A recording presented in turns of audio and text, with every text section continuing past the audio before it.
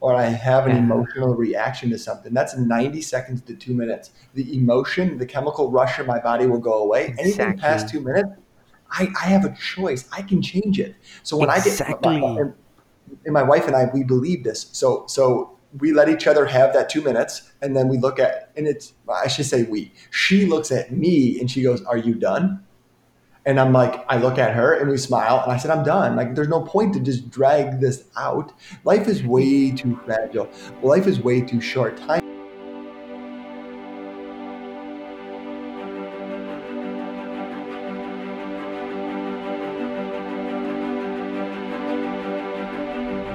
Hey guys, what's up? Welcome back. It's me, Tahir Danish. Welcome back on Chasing Happiness. Today's episode is gonna be a hell lot of valuable. And before diving onto this episode, I really wanna thank every single one of you for tuning into this episode and this show. This show is gonna provide a hell lot of value to every single one of you, and we focus on chasing happiness, not exactly chasing it, but staying happy and believing in what we do and having an impact on the world. And exactly with our theme, today's guest is Jeremiah Campbell. Thank you so much, Jeremiah, sir, for being on this show. He is an absolutely fascinating person. To know more about him, let me tell you, he has been 5 times to rehab centers because of his drugs and alcohol addiction. From that person and being broke and having nothing, staying in his family, staying in his mom's house, today he owns a multi-million-dollar company which hits millions in revenue. This year has hit more than a million in revenue, in fact 5 million in revenue, and is the largest business in his state, Michigan, in the United States, in his niche. He has also been married for more than 8 years now. He has been with his wife for 13 years. He has 2 kids, and more than any of his achievement, the absolutely fascinating thing is he's a super humble, honest guy. He In this episode, he is completely vulnerable, really honest about what he is and what he means. And I just want to thank you, Jeremiah, if you're listening. It really means a lot to me and my listeners that you have been on this show. This episode is really a very fascinating conversation between me and Jeremiah, and we're just sharing this conversation with you guys. So I really hope and believe you guys are gonna love it. You can follow Jeremiah on Instagram and Facebook. The links will be down below in the description. And so let's roll in the intro and let's start this episode.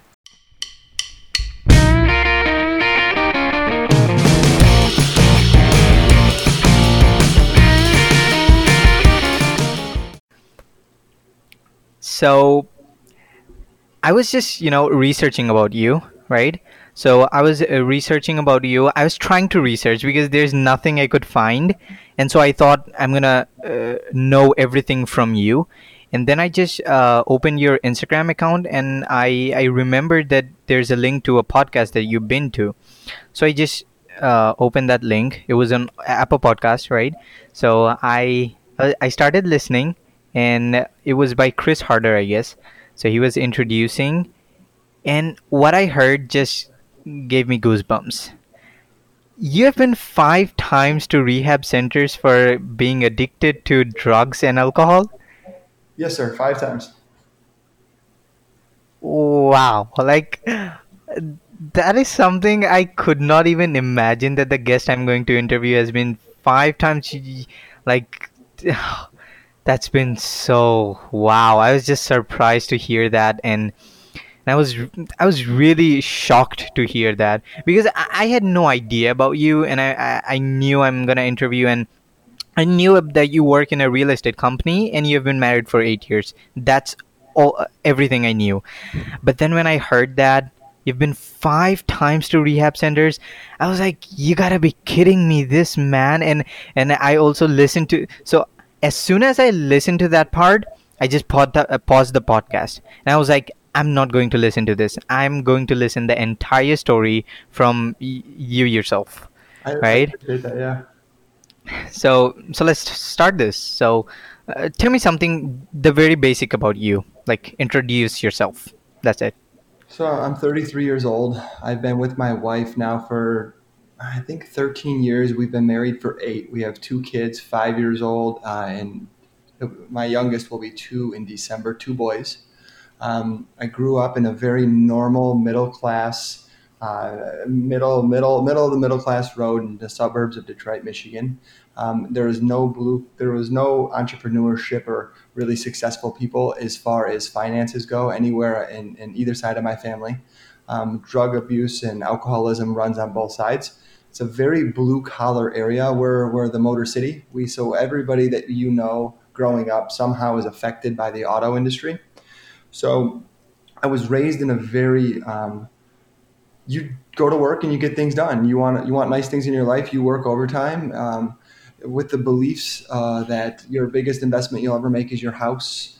If you're super successful, you can pay your mortgage payment with one of your paychecks. That you can take one vacation maybe once every other year. Very very average, very mediocre lifestyle. And growing up, I was extremely blessed. My mom worked 2 jobs. My dad always worked overtime. I never went without anything. So it wasn't like I was abused or sheltered or anything like that. I had an amazing childhood.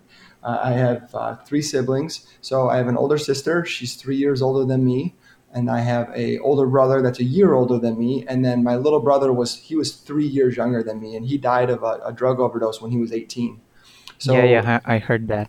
I'm it so was two sorry. days. Yeah, thank you. It was 12 years ago, 2 days ago to the date. And so I made a promise. So it's not to fast forward anything, but uh, I drugs and alcohol they were pretty prevalent. Like people that were smoking cigarettes and smoking marijuana and starting to take prescription pills and things like that. So we didn't know we knew that drugs were bad because we had DARE, which was this drug awareness, and so we knew what it was about, but none of us ever took it serious. So when I was about 15, 16 years old, my parents went through a really bad divorce. Then I started doing a lot of heavy drinking in high school. The drinking turned to marijuana, and then when I was 18 years old, I had a really good job making a lot of money while going to college, and a couple of my buddies started taking Vicodin and OxyContin, and that's where my addiction really progressed. And from that day, now you own the company or work there? No, so from 18, I went to my first inpatient rehab. I never thought that it would be an issue because I always had money to buy the drugs and alcohol. So at one point, I realized that I got laid off from my job because they didn't want me to work here anymore. And what happened was I quit showing up on time. I was an all-star. I went from a hero to a zero very fast when I started using prescription drugs on a daily basis. Then I got laid off from the place I was working because I became a loser. I wasn't able to show up on time. I didn't do my job. I didn't do anything that I was supposed to do. So they laid me off, and then I started hanging out with. At this time, I was still 18 years old, and started hanging out with the wrong crowd, and they were doing heroin. So then, when you start doing hardcore drugs like heroin, and I was never ever the guy that you would ever thought was going to do something like this. Yeah. And even when I say the word today, heroin, it's such a strong word. And when I think of that word, I think of a homeless person. I think of a loser, a Yeah. bum. And here I was, 18 years old, from middle class America, ended up with a heroin addiction. So you can't really keep your life together for too long when you're doing drugs like that. So what Yeah. happened was I ended up getting honest with my mom and my dad and telling them that I had a drug problem. I think I lied to them and told them I was doing Vicodin.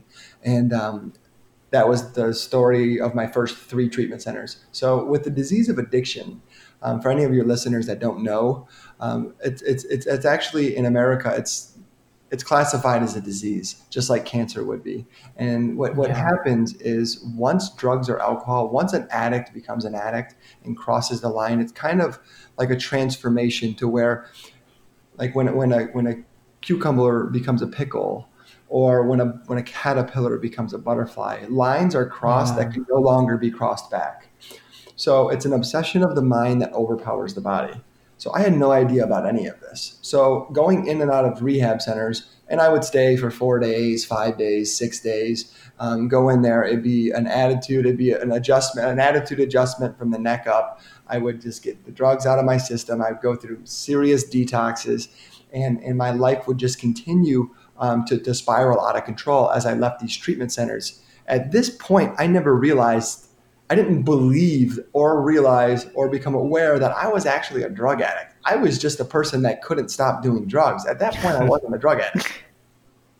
And that Yeah. was truly like at the depth of my soul. I knew that I'm like, if I could just be the person that I was before I started using these drugs, that my life, I could get it together. I knew that without any problems, I could stay stopped once I was stopped. And that wasn't the Yeah. case. It wasn't the case. Things happened to my body and my spirit and my life that I wasn't able to become the person that I was before. And that's why it took me 5 rehab centers to get to where I am today. Wow. That's just so amazing to hear that. And and and and this is even more amazing that you got where you are, because if some people, they never are able to uh, get out of these kind of things. And most probably you've heard of Grant Cardone. His story also is also kind of like that. He was also into drugs, and that kind of really wasted a lot of his time. So after you got out of drugs, how did you get back onto the track, and how did your, normal life began, and stuff like that? Were you in a relationship during the time you were into these drugs and things? So I grew up with my wife. I've known my wife since grade 7. Um, and she was, Wow, yeah, I've known her for a long time. So she watched me in and out of every one of my rehab centers. wow, that that is really amazing, and you must be proud of her. Like, Yeah, yeah, she's she's she's really amazing. strong. If she has been with you in your journey of these 5 rehab centers, oh, hats off to her. That's real. Like, I don't know. Even if if even I consider myself in her place, it's impossible. I cannot be that strong, or no one. I don't think anyone can be that strong. So yeah, hats off to her. So she's been in this journey with you, and then when you get out of this drugs thing, um, do you get back to work, or how is your work life So going on? at this point, like my wife is nothing short of an angel. I adore her tremendously. She's the best mom I could ask for, and she's my best friend. We're in this journey of life, in this awareness on this realm. We're in it together, and we're here to enjoy this and make each other's lives better. So she's literally my everything. She's fantastic. You can follow her at Mallory Campbell on Instagram. She teaches I'm me everything, surely man. gonna do that. Trust me, She I'm surely gonna do that. and it's awesome because people watch our life now and like it's a highlight reel. So we have the cars and the kids and the houses, and we live a life that most people would dream of. So that's what they look at. Exactly. And I watch people, and people are like, "Oh man," because my wife is she's actually a world class. She's first in the world bikini model for UFE, and Oh, that's great. she's a fitness competitor, and she's every bit of a 10, and beautiful blonde, and it's awesome, right? So people look at her and they're like, oh, and I'm like, oh, she's just a gold digger, or oh, she's just this. And I hear like people say stuff, and I'm like, she Really? drove she drove me to rehab, my fourth and fifth rehab Yeah. center. She drove me to rehab and bought me cigarettes. I couldn't afford cigarettes. She literally, I was a complete bum. And it's funny because I haven't even Wow. smoked cigarettes in almost 12 years, 11 years. So so to get back on track, when I was in and out of rehabs, I just all I did was I painted cars. So like I said, it was a very blue collar upbringing. So I painted cars out of my dad's garage to make extra money, and I worked for little bump shops and collision shops, earning money while I was in and out of treatment. So after I got out of my fifth treatment center, I said I don't want to do this anymore. I'm going to get into something different. And I started laying tile and doing home remodeling and things. And then I was at a 12-step meeting, and this young guy came up to me and he's like, "Hey, what are you doing? What do you do for work?" And I'm like, I do handyman services and whatever. And he goes, "I'll come pick you up from work tomorrow. We're going to do brick repair." And I'm like, I don't know what that is, but sure. So he came the next morning and picked me up from my mom's house. I was living at my mother's house, and we went knocking doors. It's called canvassing. So you go around and knock on doors and you see external repairs that are needed at people's houses. And I knocked on the door and I said, "Hey, my name's Jeremiah. I'm with a company called, I think it was KNL Construction. And well, I'm here to fix your porch." And he told me what to say and how to say it. And I ended up selling a project for, I say, $300. And he gave me like $75 or $100 for selling the project. And that was 15 years ago, 14 years ago. And that was my start into what I do today. Wow, from $75 to today, you run this company, you lead 50 people, right? Yes, I If have I'm not wrong. 46 people. Yep. Yeah, that is so amazing. So how did you got into this company Brickworks, uh, right? Brickwork Property Restoration in last year Correct. 2018, right? No. That was when I joined Facebook. So I Oh, was out of the scene. So it's 2000, and so it's my company. I started it out of a backseat of a Cavalier, a little two-seater car, and we're a full construction company. So it was wow. 2005, I believe we started it, and I didn't take it serious. My wife, I think she was my girlfriend at the time, and we were like 4 years into business, and she's like, how long are you going to do this before you get a real job? And I'm like, I don't know. And remember, the only reason I started with Kenny, and then the only reason I started Brickworks was because nobody would give me a job. So the economy tanked. It Yeah, was great yeah. when we had the biggest economic collapse in Yeah, real estate 2008, history. right? Yep. And Yeah. nobody would give me a job. Nobody was hiring. So nobody believed in me, but I'm like, I think I can do this. So I started the company. And for the first 3 or 4 years, I never took it serious. It wasn't something that I thought that I was going to make a career, let alone millions of dollars. I never knew that. Again, it was the story that I told myself. What do I believe I'm worth? What's the value here? And I was just a guy that thought, I'll do this because nobody will give me a job until I can find a better job doing something else. Wow. Yeah, You so just that was started because of that. well, nobody would And give me a job, and I was hungry, and I was advantageous, and I had this yeah. this hope inside of me somewhere that something was bigger, something was, and at the same time, I got this tattoo on my chest that says "destined to be," and I knew, and people my whole life always told me, they're like, "Jeremiah, you're something special about you. Something is going to you're here in this world to make impact." And I don't know what it is, and I'm still looking for it. And I see guys like you that I'm like, man, his audience, he's there for the right purpose. So I'm just trying to align myself with people that are more so, because I figured out how to make money. I figured out how to live a life of abundance and to manifest amazing things, trips, events, people, relationships. I mean, I know how to do all of those things, but I struggle sometimes with doing it with a smile on my face. I do it with resistance and grit and anger and upset sometimes. So I'm like, why am I not enjoying the journey? Yeah. It's not the destination. It's who I become along the way. And about Yeah, 2 years yeah. ago, I started about 2.5 years ago, I started getting heavily involved into personal development, and getting involved into the human transformation, and belief systems and stories that we tell ourselves, and all these different ways to hack into my subconscious mind to change the way that I see reality.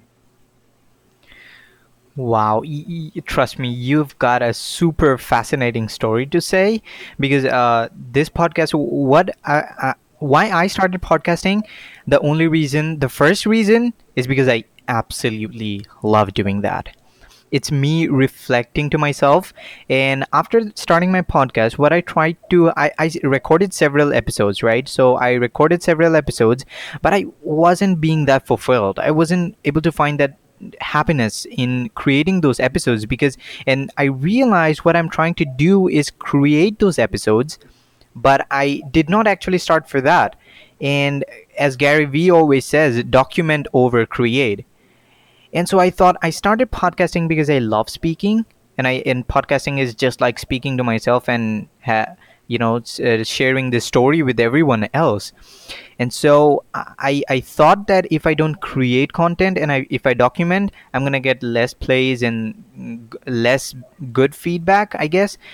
But then when I uploaded today the episode which I recorded, it just boomed. Like everyone was sharing their feedback. It's so nice. It really helped them. It really did impact them, the most important thing. And dude, I really, really believe you've got a super fascinating story to say. So how much time you've got? I got time, buddy. I'm here for you.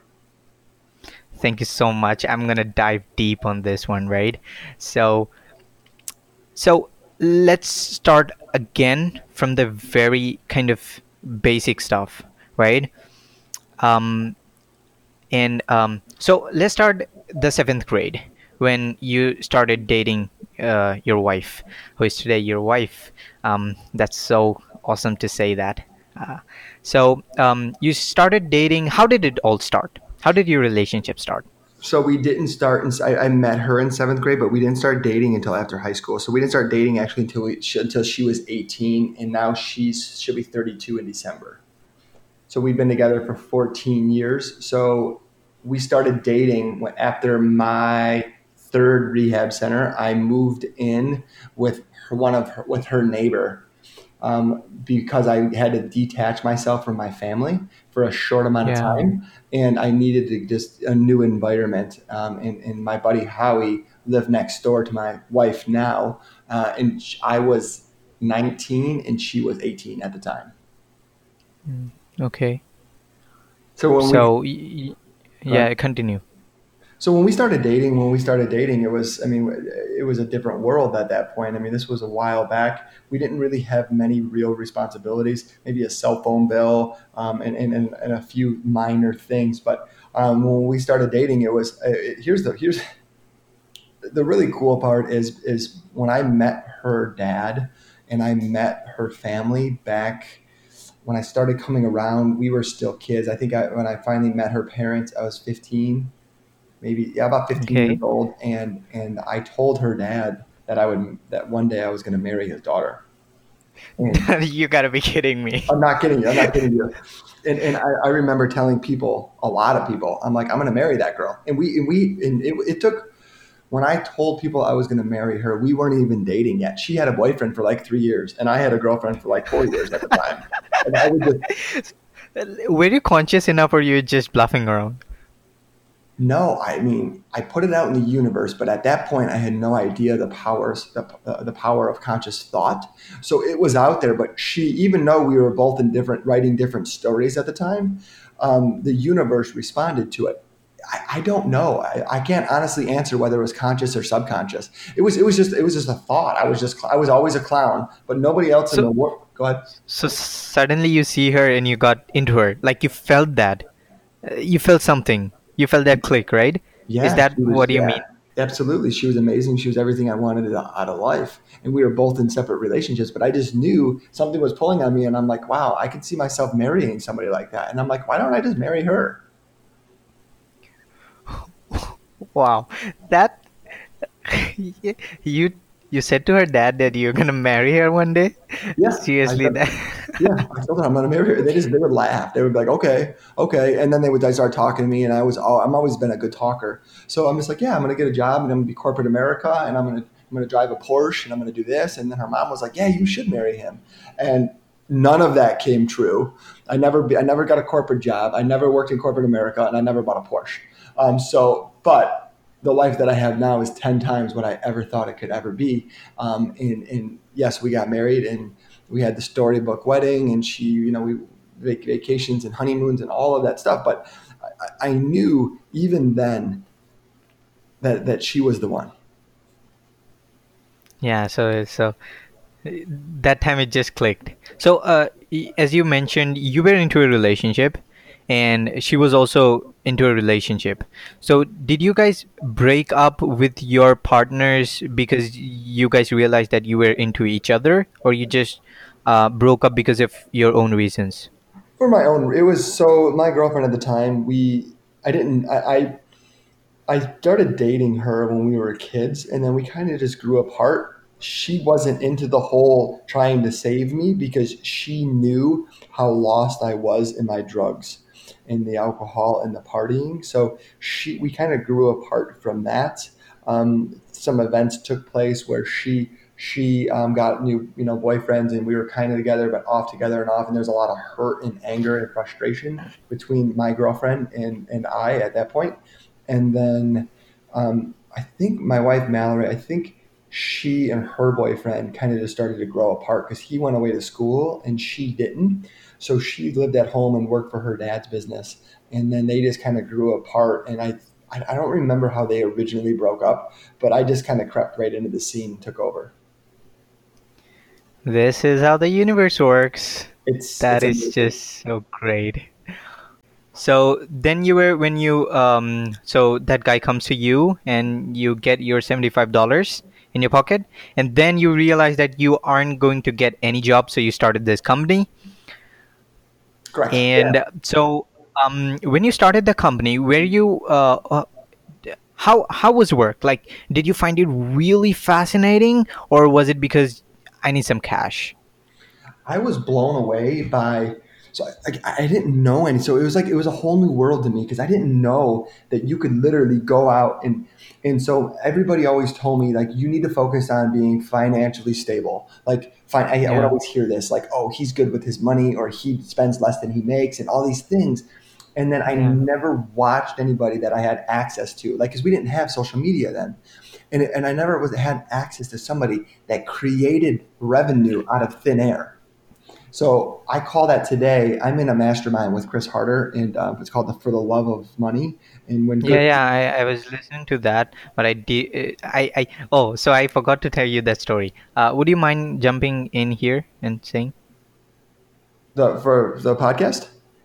Yeah, Oh actually, I yeah, was just to know more about you, and when I played that episode, and he started saying everything like you built this company and your revenue was above 5 million, right?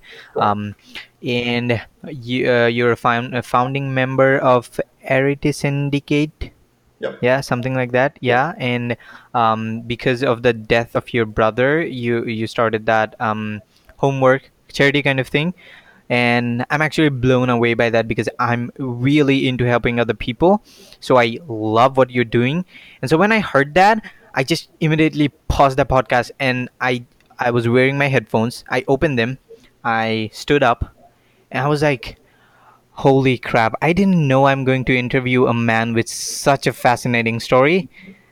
Shit, I'm not prepared at all. I did not think it is gonna be so much fun. And so I really wanted to listen to that entire episode, and I seriously forgot that I'm gonna interview you. And I was like, no, Tahir, you're gonna interview this person. You don't need to listen to this episode. And then I was like, yeah, I'm gonna interview him. So yeah, that was the kind of thing. So yeah, continue with what you were saying.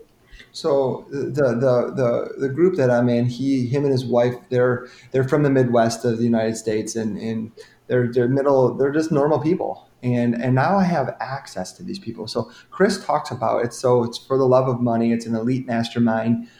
We get the opportunity to work with each other. I think there's a seven figure revenue goal that you have to hit to be in the group.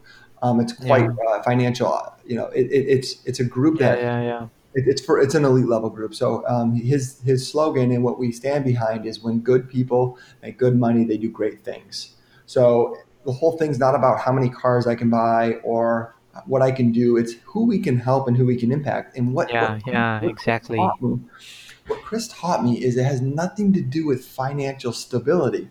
that's never going to get you where you want to go. What we need to realize and understand and adapt the belief is that we have financial ability and we can do this no matter what it is. I can, if everybody in my company walked out tomorrow, I have the mindset and the skills and abilities and the belief behind myself Exactly. to rebuild it all over again. So Exactly. why do I continue to have fears and risks, try to dominate my life? I follow a guy very, very strong. I believe in his work. His name's Dr. Joe Dispenza.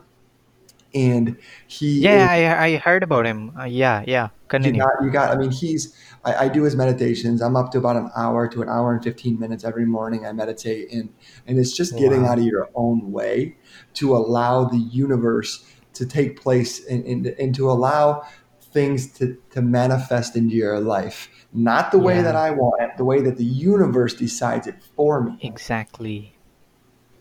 And There's that's what this the there's universe this does. fascinating quote by Jay Shetty. He tells that you'll get what you want, but you won't get the way you imagined it to be. So It's yeah, that's always better. exactly what you said.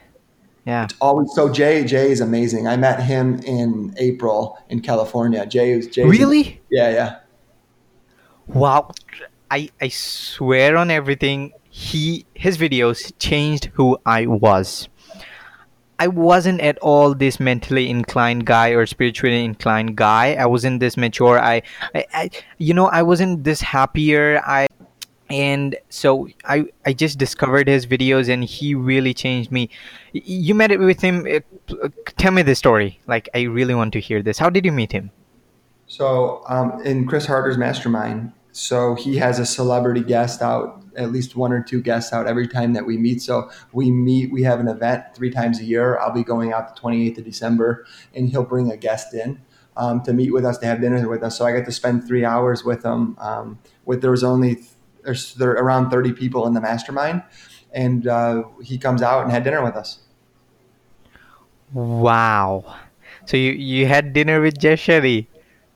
Yeah, it's and I just started watching his videos when I met him, and it was just so his story about leaving the UK to become a monk for Yeah, yeah, 3 years. monk. Yeah.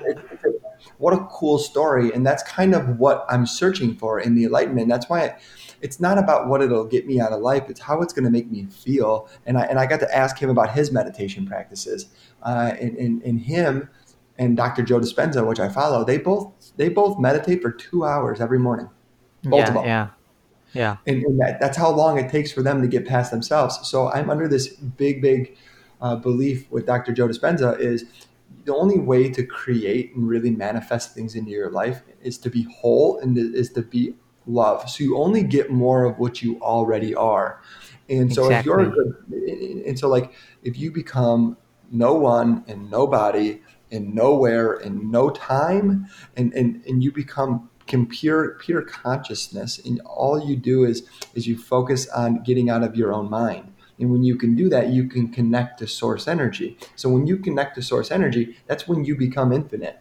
And that's when we don't feel lack and we don't feel separation. And it collapses space and time, and we're living in a different reality of life. And that's where the real Yeah, fruits come out. That's why, I mean, people like Jay Shetty, I mean, those people aren't made in Hollywood. Those people are made in meditation because they're whole. exactly.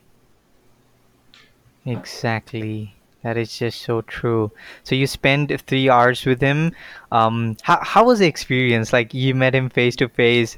The way he talks, I love every single thing about him. I've watched every single interview he has ever been to, and every single video he has ever created. I've watched everything he has ever done. Like, I was so fascinated, and I really dream that one day I'm gonna meet him. Yeah, I'm gonna meet him one day, and also one day gonna interview him. So that's kind of like my dream, because he's such a fascinating person, and the way he creates his content is just so fascinating, because if you listen to his podcast episodes regularly, his content is just so valuable, dude. It's just so valuable. So you meditate for 2 hours a day. No, I get at least an hour every morning before I leave the house. So I'm getting so up there. I'm building up to that. yeah. So when do you wake up exactly? Between 4 and 4:30 a.m. Wow. So your day starts at 4 or 4:30 a.m. Yeah, so I have young kids, and when I get home, time is so valuable. Time is one of the only things that you can't buy more of, is Yeah. my own time. So I really, really value where my time is, where my time's spent. I believe that if it's not going to bring value to me or to somebody else, I don't have no business doing it. So when you talk like you did about Jay Shetty, at one point he was not, especially not at your age, doing podcasts like you were. So you Yeah. can be way farther beyond than Jay. Just keep doing what you're doing and focusing in and Thank you adding the so much, man. value. And you're going to, like, Truly you're means. going to go places. I wouldn't have taken my time out of my day to come spend with you on this podcast if I didn't believe what you were doing. You're impacting people. There's really a good friend of mine does a thing called Positive You, and he goes into high schools and junior highs, and he created a program to not tell people to say no, but give something some for children and teenagers to say yes to, because one out of every five kids and teenagers under the age of 12 contemplates suicide. So you're not the only one. So when people talk honestly and get open about this, it's the awareness of it and what can we do to help. So there's no reason anybody should ever. I had two team members, and it was about 18 months ago. Within a 3 month period, they both died by suicide. And these guys were Oh. normal dudes. They were good people. They had families. They had friends. One guy was just depressed and would joke about it with his family, and nobody ever took him serious. And then the other guy found his girlfriend got pregnant by another man, and they both, it was suicide by hung. They hung themselves. And I started to get really fascinated with what kind of what goes through your mind, that Exactly. the decision to take your own life. And that started to fascinate me, and I started getting more inside of how minds work to try to better help people, to bring value, because it doesn't matter if I can fix your bricks on your chimney or rebuild your foundation of your house. If we're talking about people taking the most precious thing in life, and that's the human experience, and taking it into their own hands, and the ultimate sacrifice. And I'm a firm believer that nobody has to live like that. Exactly. That, to me also, that is one of the most valuable things. Like, I don't expect my videos to go viral or anything like that, or I should become an overnight success or a celebrity. But what I really believe and want is that if I can even impact on one person's life, and even if someone comes to me and says, "Hey Tahir, you have changed my life," trust me, dude, that means the hell lot to me. And whenever I'm doing something, I really try to keep that in my mind. That I don't care if 3,000 people watch it and give it a smile and let it go.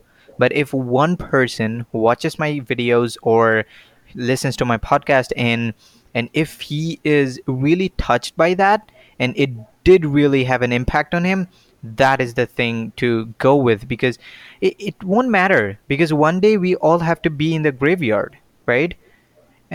If we don't have any impact on the world, if we don't help anyone, then there's no reason that people will remember. And yeah, that is what greatness is, right?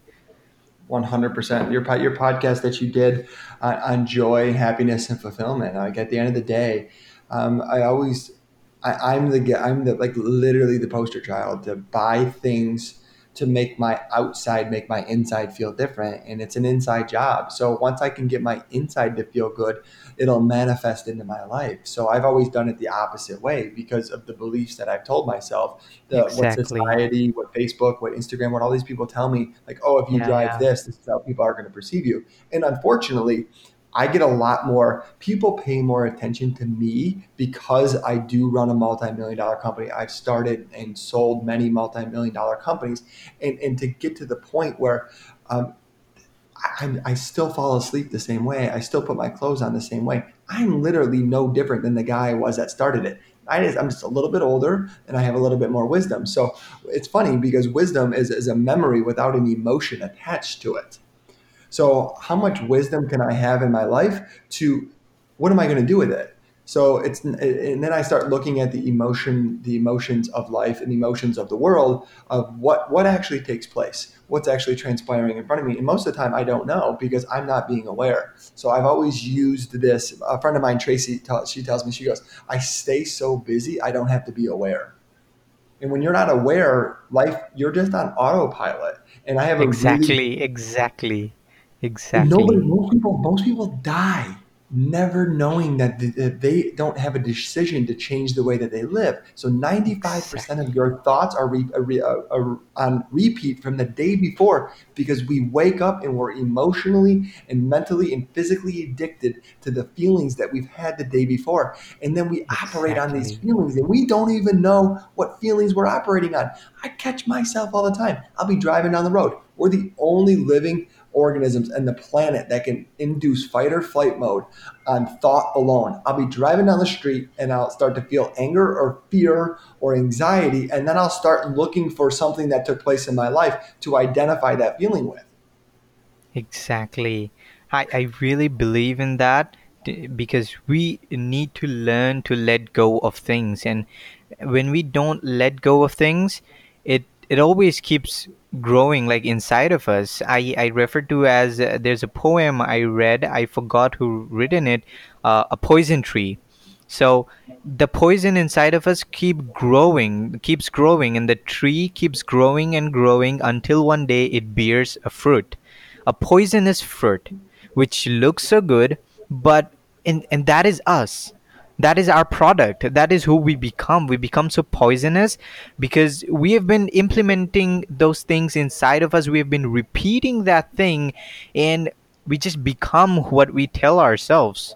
We become our thoughts, and that is really bad thing. And the thing you just said, chasing materialistic things, I call it the IHW syndrome. So it's like I'll be happy when, and that this syndrome states that happiness is a destination. And this thing screws most of us because, and especially I've been there too, because and I hear this all the time, because growing up in a mediocre family, not so emotionally intelligent, and looking around me, everyone is kind of the same. So everyone is repeating to themselves like, you just, even if you don't like doing this, and the most tragic thing, which I realized is very tragic, is that everywhere around me, where I grow up, it's just a small town, and so everywhere here is addicted to formal education and jobs, right? They believe that's the main thing in life, and there's nothing more to that. So everyone around is like, I so much hate my job. But then they're gonna say, but I have to do it. I have no other option.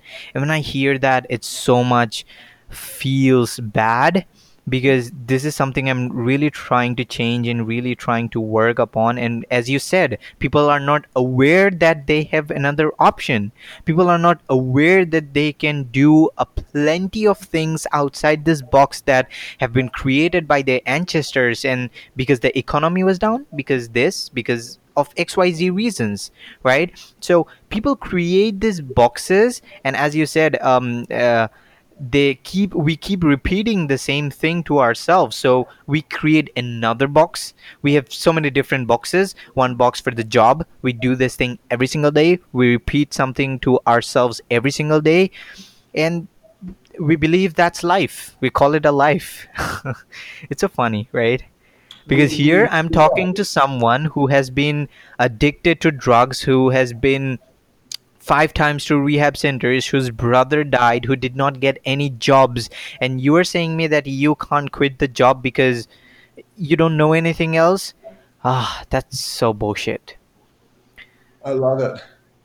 That's and so like your job, my job is now that we become aware and that it's almost being I'm not quite at the enlightened state by any point or means, but the veil has been pulled over my face, and I'm like, I get the choice to choose whether or not I want to be happy. When I'm in a moment or I have an Yeah, emotional reaction to something, that's 90 seconds to 2 minutes. The emotion, the chemical rush in my body will go away. Anything past exactly. 2 minutes, I have a choice. I can change it. So when I get Exactly. and my wife and I, we believe this. So we let each other have that 2 minutes, and then we look at, and it's, I should say we. She looks at me and she goes, "Are you done?" And I'm like, I look at her and we smile, and I said, "I'm done. Like, there's no point to just drag this out. Life is way too fragile. Life is way too short. Time is so limited. We get so much little bit, like with my children. I'm like, oh well, I can't travel to Europe and I can't do. And it's like, no, I get the opportunity to raise my children in a way that it's going to change the world. Exactly. And the So you, thing you just mentioned, the 2 minute thing, you just after 2 minutes she says to you, this is exactly something I've been really implementing in my relationship. And this, everyone listening right now, if you are you can try this with your relationship with anyone. It doesn't need to be your romantic partner. You can try this with your mom and dad. Anytime you have an argument with anyone, take a break, take a deep breath, ask yourself, why am I exactly doing this? And most of the times, let me know if you agree, sir. Most of the times, it happens either because because of lack of communication, B, I'm talking about most of the times. So, B, it happens because our ego gets hurted. C, we feel unheard and unrecognized. So couldn't agree more one bit. And it all comes from, like, when we break it down, like the human condition, and the human transformation that takes place. So I believe we're conscious energy, and energy can never be, I mean, energy never goes away. It just gets transformed. So Yeah, I believe this earth that we live on is just an experience that we're going through, to create new ideas, and it's just it's not to get too far into quantum, but I have a choice, and what is my choice to be? Today I choose me. Today I choose to be happy. Now I have bad moments, and I just don't want to turn those into moods, because when you have a bad moment and a bad idea comes into your head, what are you going to do about it? You can either change it so it serves you, like Jay Shetty. He says, does it get bitter or do you get better? exactly. I get the choice. I can choose which way I want to react to those. And the crazy part is in the quantum field, my body doesn't know. It only tells my brain tells my body how to act. So that's what it's supposed to do. But my body is ruling my mind by emotions, by trap, fears, anxiety, stress, victimization. So I was told early on when I got sober, they said a grateful alcoholic will never get drunk.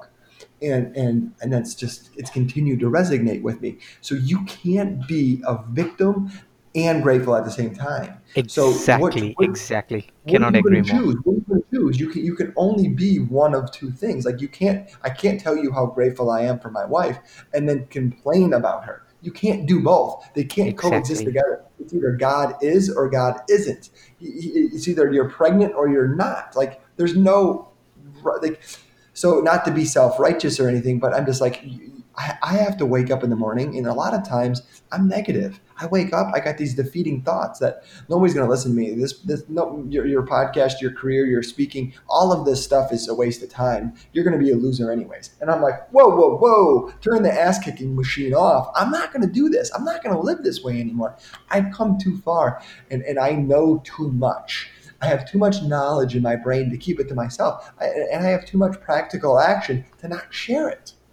So I'm like, okay, exactly, ignore what your mind says, because if I listen to my mind, I would be nowhere, because my mind tells my heart how to feel, and it's all lies. exactly. And I just want to get back to this thing what you just said. I really believe in that more than anything. That's gratitude, right? It's just like I consider it as the most effective tool for anything. I just really do. Either it's in your business, either it's in your personal life, either it's in your professional life, either it's in work, either it's anything, just anything. Because as you just said, we can't be grateful and complaining at the same time. And same goes in every other negative emotion, I'm going to say. Either that's anger, either that's egoistic. How can you be egoistic and grateful at the same time? It won't happen. It's really hard. And being egoistic and that ego harming you, attacking on others, that ego, and being grateful at the same time, being angry and being grateful at the same time, and this just goes on and on for everything. You just can't shout at someone and be grateful to them at the same time. And No, you gratitude is can't. such a tool. If every like I do this every single day, every day I wake up, I thank God, universe, for the things I'm absolutely blessed with. Even the smallest of the things that I'm able to breathe today. And when I think that, and just saying that I'm able to breathe today, sometimes that doesn't make much sense. So when I go deep into that concept about how this happened, and I want to share this with my listeners as well as with you. I don't know if you have heard it. Being born as a human being, the chances of being born as a human being are 400 trillion to 1. That means everything in the universe happening at the exact time, exact moment, and everything, just everything happening at the exact time, and you being born as you is 400 trillion to 1. Yeah, After that's we get incredible. that deep inside, t- I really don't know how anyone is gonna complain. And I keep reminding myself this concept of 400 trillion to 1. How can I say that I don't have a nice laptop when the chances of me being born as me is 400 trillion to 1? You That can't. is ludicrous. It really is. Like, how can I complain when I've got so many things to be grateful and appreciate, right?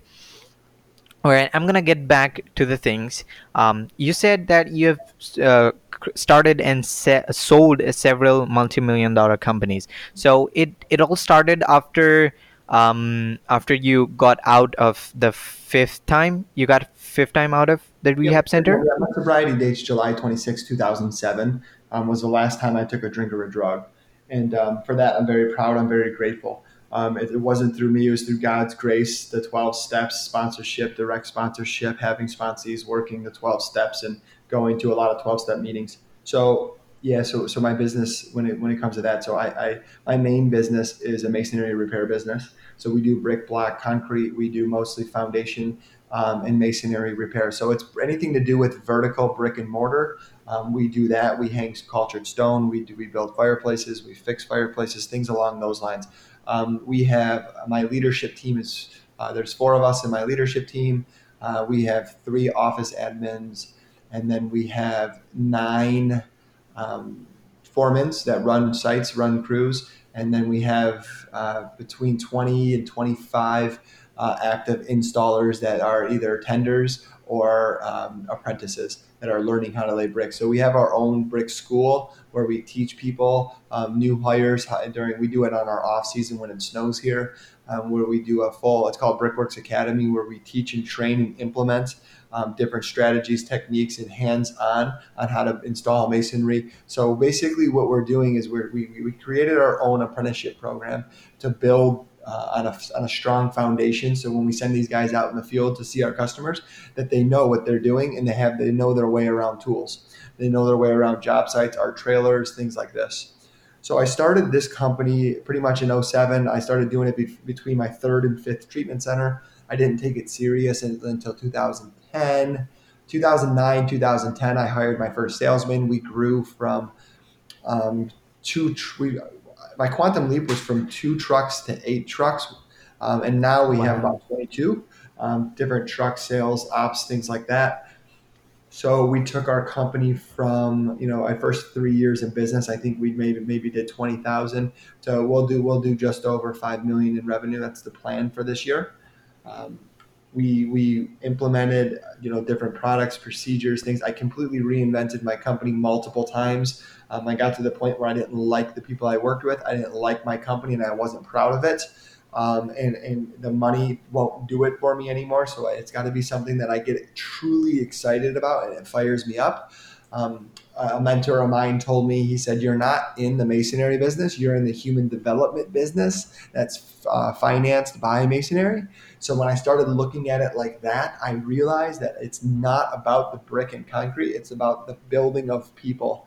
So I build leaders. We have core values. We have different processes. We have quarterly meetings. We have a leadership meeting every Tuesday at 9:30 a.m. We have different procedures that my company follows. People get hired, fired, promoted, and rewarded within our core values. Our core values are something that we live and die by. So when we focus in on just the company and just the revenue, just the business, it only takes you so far. So I can only go on so many vacations, buy so many nice cars and houses, and it starts to wear off. I still have a ton of material goals that I will receive and that I will have in my life, but it's bigger than me. I have people that believe in our brand. I have the best reputation, 10 to 1, out of any other person in my industry, let alone in Southeast Michigan, the entire state of Michigan. And so this is my baby, I call it. This is where I come every morning. Um, is my office, and my operations office is Brickworks. And then I started a concrete leveling company. I brought a partner on. He bought me out January 1st of this year. He wanted to go on his own, so I offered him a sale of the company. He bought that company. I've had a couple other small companies. We have a real estate holdings company. We have a truck leasing company. There's different companies that we have that are embedded under the Brickworks umbrella. But my main businesses are Brickworks. I have a named after my little brother. I have a partner. It's my real estate partner. We have real estate holdings, and then the three-quarter houses, which is the recovery homes. And then we have a few other investments that we do along the way. Wow, that's just so good to hear from someone just starting that because you don't have anything else to do, to someone. And what really fascinated me when you were saying that, and which brought a huge smile on my face, was when you said you completely reinvented your company because you started to dislike the people you work with and dislike the company you were building, basically. So you completely reinvented it because that became, you know that became something you believe in, and that became something that excites you, right? So Correct.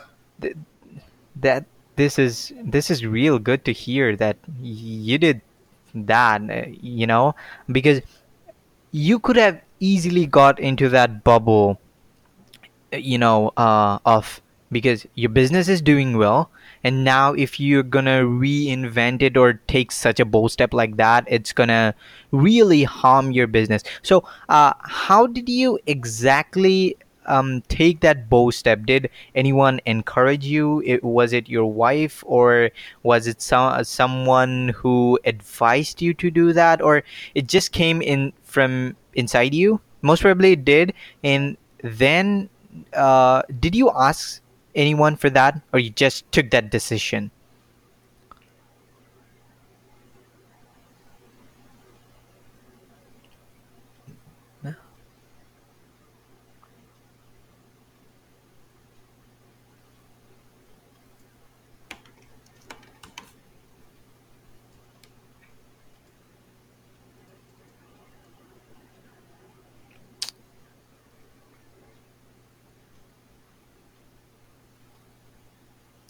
Can you listen to me?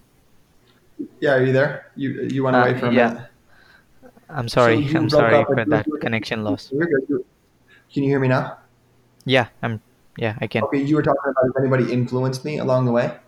Yeah, yeah, exactly. So I got this book called "Debt Cures They Don't Want You to Know About" with a guy named Kevin Trudeau.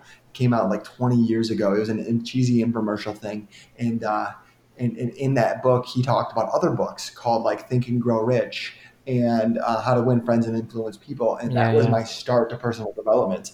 I never really had, like I said, I was never. It was always very blue collar. I never thought that I would ever own a business, let alone a successful one that did anywhere near seven figures. In my life was never so. I always was a self motivator.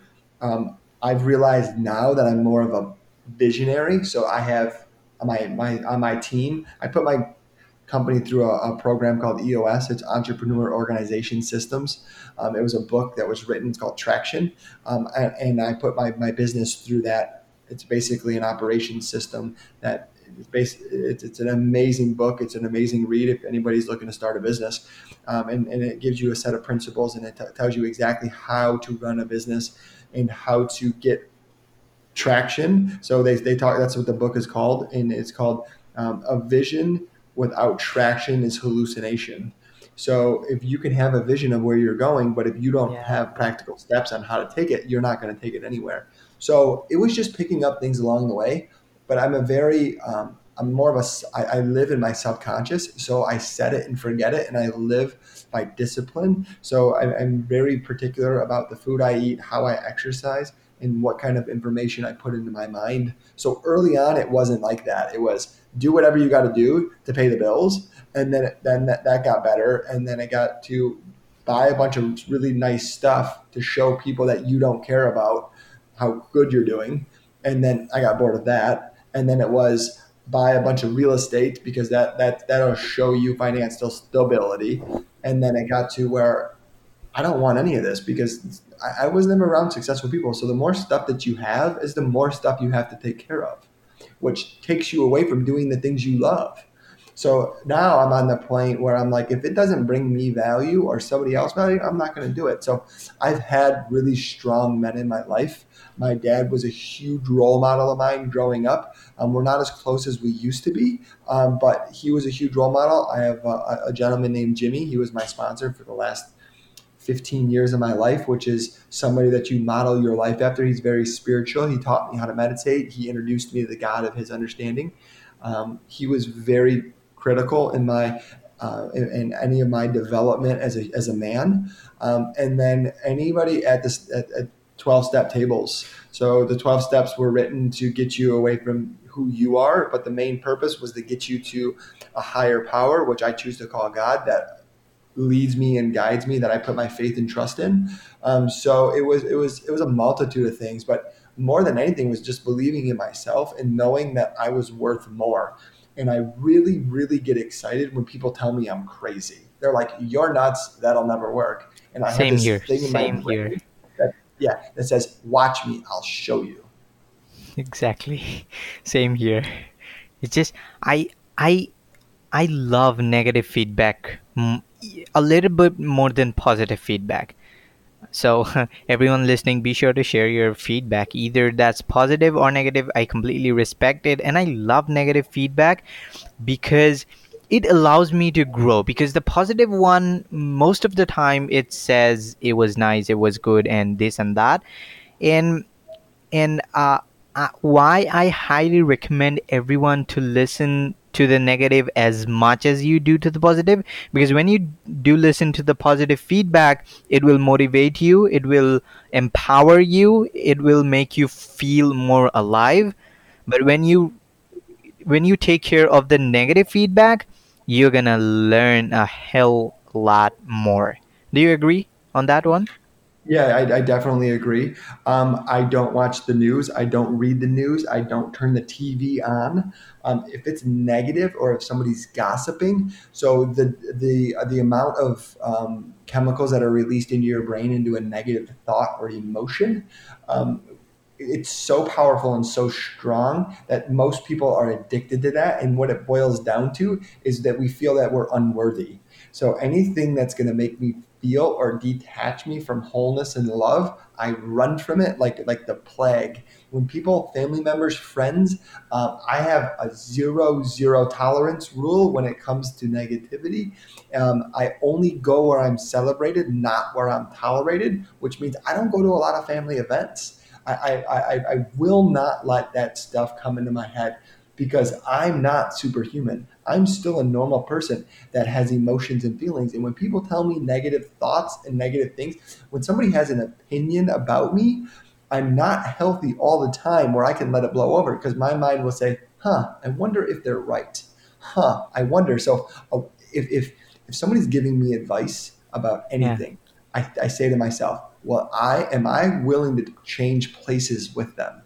And if I'm not, then I immediately need to disqualify their advice. Now, it has nothing to do with money. It has nothing to do, are they happy? If somebody's giving me advice about marriage and they've been divorced 3 times, you have no right to give, unless you're telling me what not to do. Exactly. I don't want to hear you about it. If somebody that's committed fraud or bankruptcy is giving me financial advice, no, thank you. Just save it. I don't want to. So I shield myself from those. So Dean Graziosi is a huge idol of mine, and he always says, "You go where you got people that drain your battery and people that energize your battery." So when I talked to him, I got to meet him just over almost a year ago, and he wrote a book called Millionaire Success Habits, an amazing book. And he talked to me and he goes, you got to focus on what fires you up more when you're done than when you started. He goes, that's what you need to do more of. It's simple. This isn't art. This is science. If you want to be happier and more fulfilled, do things that make you happier and more fulfilled. That's the bottom line. When things make you sad and upset and angry and full of anxiety, don't do that. And you're going to string together a bunch of really good days. And that's going to be an attitude. That attitude is going to turn into a character. And that's going to turn into who you actually become. Exactly. I just cannot agree more on that point. Too many people, especially, on this thing, I'm going to include myself. So the entire day, we are glued to our screens. I'm working on it actually since some days, since a week or two, because I was on a break, kind of discover more experimenting on myself. So I've gotten into these addiction more, quite more, but now I'm slowly recovering from that once again. I'm going away from this. So the thing is, all the time we are glued to our phones. A notification pops up, and we just rush to it, right? We just rush to it, and we're talking to someone. Then another person comes in, and our attention straightly goes to them, and we are all the time distraction. And Dandapani talks about it. He says that we wonder why we are so good at being distracted, but actually we practice it all the time. And you practice makes a man perfect, right? That is the punchline. So we practice distraction 7 days a week, 4 weeks a month, 365 days a year. And then we wonder, why are we so good at distraction? Why are we so distracted? And I'm a part of it right now, so I do not talk about it because I do not want to give someone advice which I've not yet implemented and it has worked for me. So tell me something about that. What would you do if you were in the same place, or are you in the same place?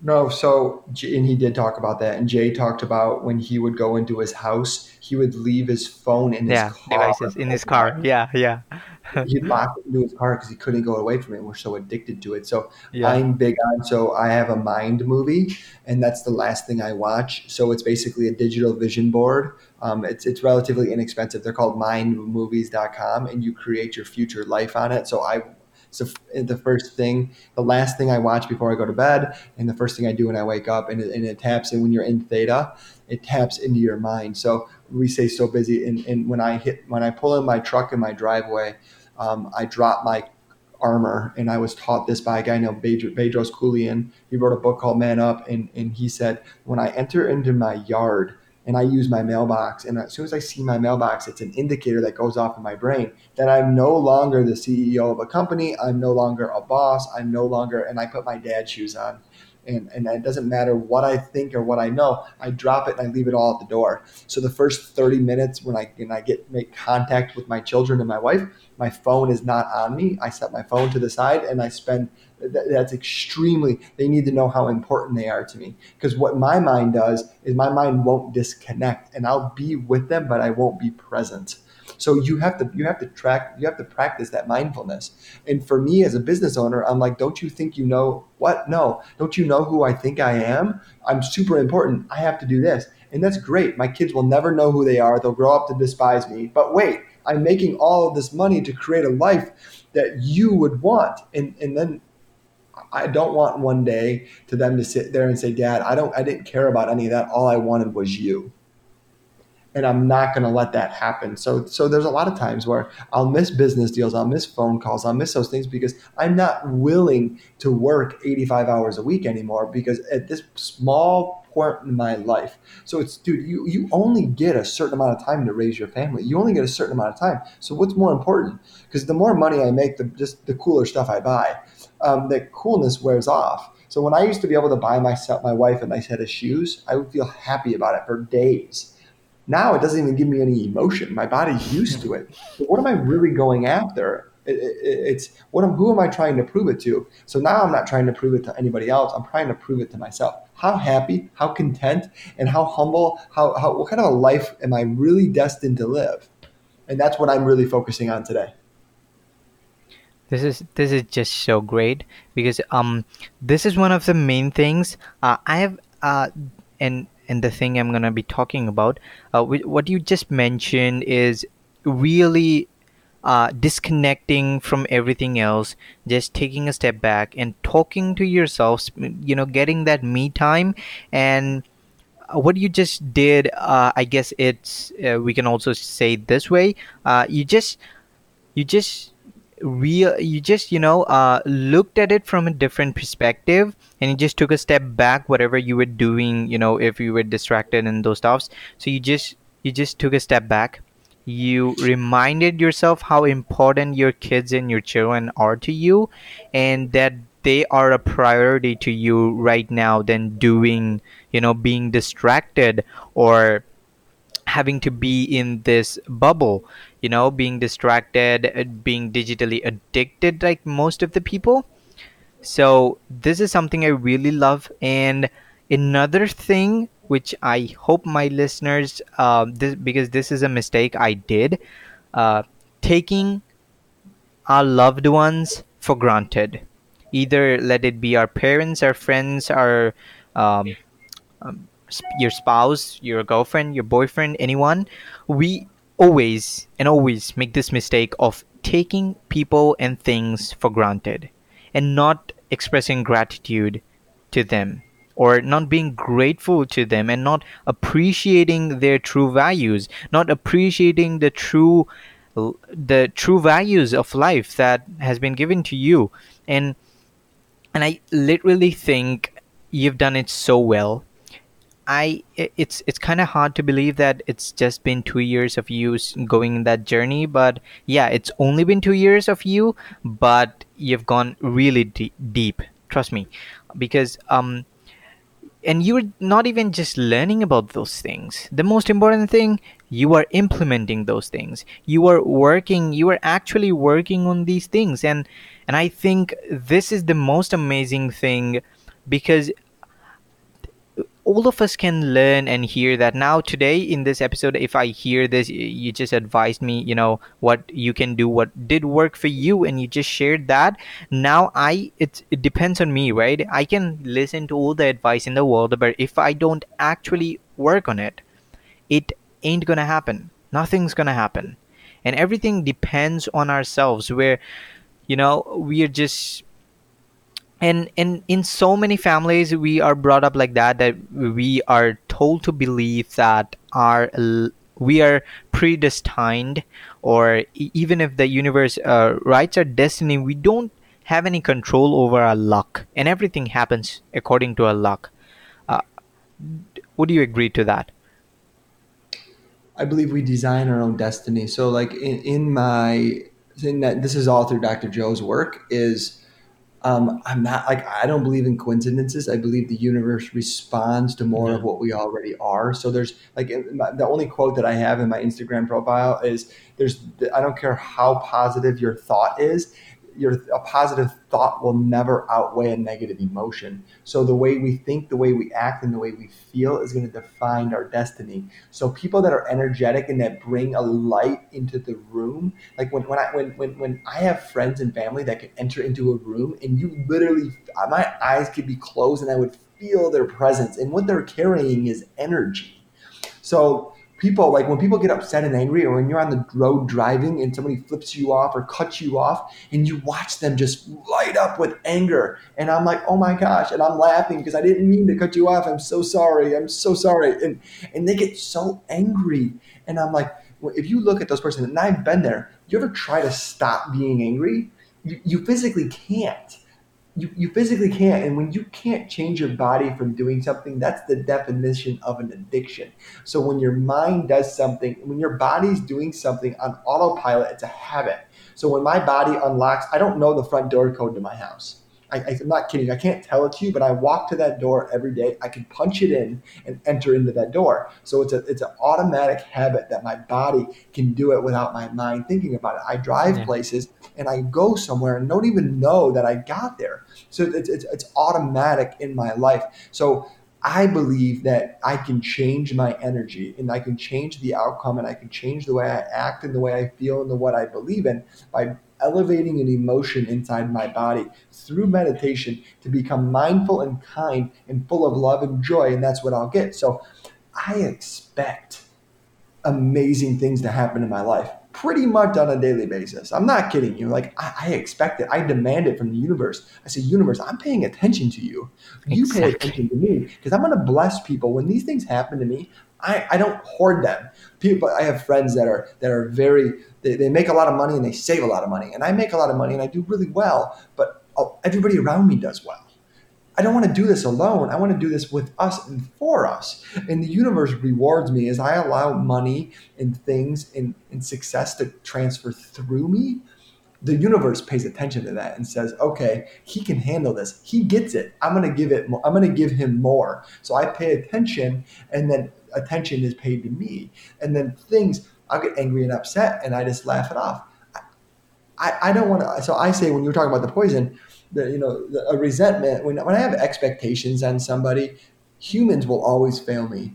But when I have expectations on my creator to say, you're going to take care of me, whether it's Allah, Buddha, it doesn't matter. When you have expectations on your creator is always gonna provide for you. So I say, why would I drink the poison and expect you to die? It never it does. The universe doesn't do that. So the universe doesn't know whether something bad or good happened to me. What the universe does is, if I see a really fast car going by, I'm gonna get excited. I like fast cars, and I'm gonna see a car go by. I'm like, wow, that's awesome. And if you had a loved one that was injured in a fast car accident, you would say, oh my gosh, that is terrible. Why would he drive that fast, and why would he buy a car like that? So it's the same event that took place, except we're going to perceive it differently. So my body doesn't care. My body doesn't know good or bad. My body only tells it what I tell it to feel. And my body only has feelings based upon past events that I attach the meaning to. So I have to focus and be conscious of those thoughts and of those behaviors. And when it's something that doesn't serve me, I say, why am I thinking that way? What negative emotion took place in my life? If I can't find it, I don't care. I physically say, change, and I'm going to change that emotion and bring a positive thought and bring a positive emotion into my heart. And I'm going to focus on that. Totally agree with you. It's the analogy that you brought is it's just so much like it's just so good that you just said it depends on the event and um how we um how we conceive things. It depends on that. It just analogy you gave that you see a fast car and it just seems so cool to you and you say, oh, that's such a cool car, but then some of your close ones died in that accident and you'll be like, oh, that's so bad or dangerous, right? So it just really resonated with me, and I 100% agree with you. And yeah, the creator, of course, if the creator has created us, then there's something, right? The most merciful, and yeah, who knows who, you know, the You don't creator know where is. your life's going to go and what your thing's going to do. So I try to live in the unknown. I try to live in a place where I don't know what's going to happen. Because if I can predict the outcome, I'm in the known. And when I'm in the known, amazing things don't happen as frequently. And when I'm in the unknown, and a good guy that I really looked up to growing up, since I've been sober, is a guy named John. And he always told me, he goes, Jeremiah, you're going to be successful. You know why? And I said, no, why? He goes, because you always put yourself in the opportunity to say yes. And when you're not prepared to say yes in your life for whatever event comes in your way, then how are you going to know? And then I think of the movie Bruce Almighty, or not Bruce Almighty, it was another movie where he just kept saying yes, Jim Carrey. And Jim Carrey's heavy into this work, the mindset Yeah, work. definitely. He's amazing, and then I just get the opportunity to say yes. Now there's a job coming up that I get to bid that's 300 miles away. I've never gone that far, but I'm going to set it up. I'm going to go bid it, and that's just the opportunity to say yes. These fruits that are going to be born, and these what I'm going to be able to do in my life is gonna 10x or even more when I'm able to say yes and show up and be present and be aware. Not be on my phone, not be addicted to running the micromanaging my business and my crews and knowing where everybody is, where every one of my trucks are. Not doing that, I delegate that to my staff, and they're competent enough, and we have accountability to where they're able to do that, which allows me to be creative, and it allows me to work on what I'm really good at. And I'm a builder. I'm not a maintainer. I'm a builder. I'll build it, and then you guys maintain it. I'll come up with the ideas. You guys implement it.